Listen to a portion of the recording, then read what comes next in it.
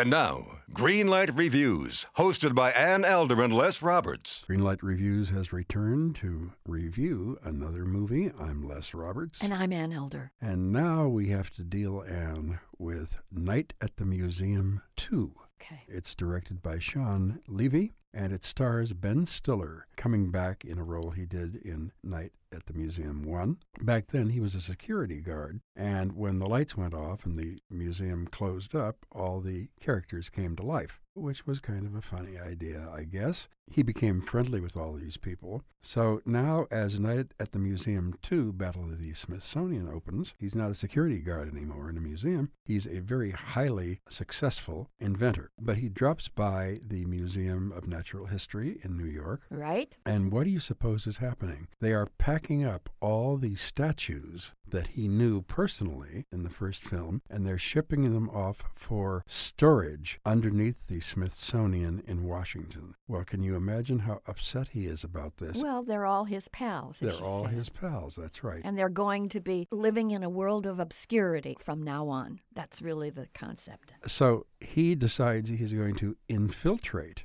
the Smithsonian Institute in Washington in order to rescue all his friends when they come to life at night. Now, his friends are Owen Wilson, who plays a little teeny tiny miniature cowboy.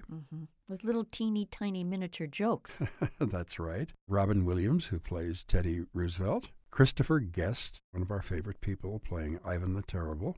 It was terrible. Yes. Alain Chabat, who plays Napoleon Bonaparte. Steve Coogan plays Emperor Octavius. And Bill Hader plays General George Armstrong Custer. You know, Les, this movie, which is billed as a hilarious comedy, not just a comedy, but a hilarious comedy, is anything but that. It might be a kind of curiosity piece for little ones, but there was nothing remotely funny, original, clever, worthwhile in this movie. I really detested this picture. And I didn't want to, because here you have wonderful historical characters bouncing around and you have some interesting optical effects. But you know, those effects have been done in movies since the 40s and the 50s, pictures coming to life and so on and so forth. You're right. Well, when Larry Daly gets to the Smithsonian Institution, he discovers two people he had never met before. One of them is Amelia Earhart, played by the relentlessly perky Amy Adams. Right. And a character that they made up. His name is Khamun-Ra.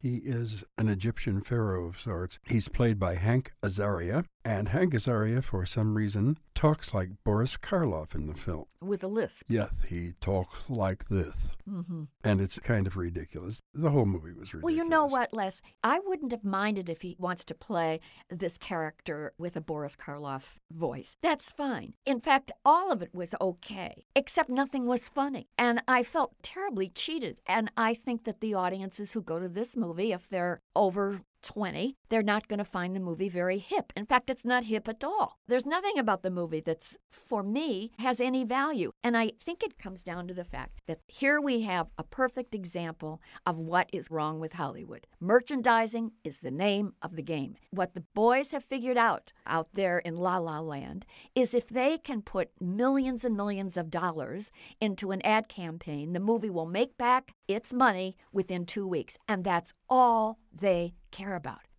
Boy, you really hit it on the head, Anne. This film, and the only thing that I liked about it is there are no dirty jokes. Well, there's no jokes. There's no jokes, period. And the writers missed opportunity after opportunity to have some fun with these historical characters who are getting together again, reuniting after the first movie, and making odd couples and having little adventures and trying to escape and all of that. They didn't take advantage of anything. They have people standing around looking forlorn and lost, like Christopher Guest in that horrible Ivan the Terrible costume. You know, this was one of the most embarrassing movies I've ever seen, and I am positive that Chris Guest must be looking at this movie and hiding his head. I didn't care for it at all. Well, I didn't care for most of it. I am not going to totally destroy it, so I'm going to give it a very, very weak, gasping yellow light.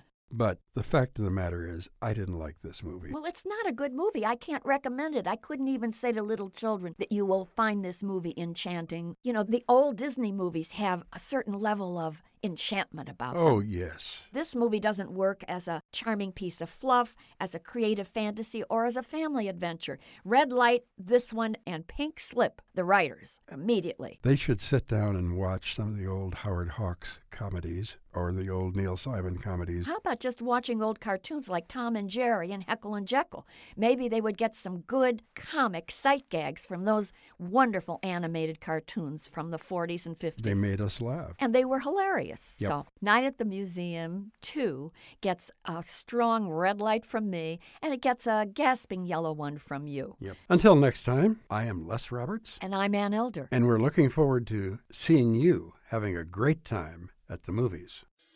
Hi, I'm Christina Yerling Biro, host of the podcast Pop Culture Confidential. Join me as I go way behind the scenes with some of the most influential people in entertainment and media. Hear actors such as Succession's Brian Cox talk about his favorite characters to play. There always has to be a mystery. The audience have to be in a situation where they want to know what's going on. Meet studio execs like Pixar chief Pete Docter and learn his secret on how he makes us cry. Emotion is our first language. And so many others who are defining popular culture, from Obama speechwriter David Litt to Top Chef host Padma Lakshmi. We don't often think about food politically, or we don't want to, but it really is. Join me. Search for Pop Culture Confidential wherever you get your podcasts.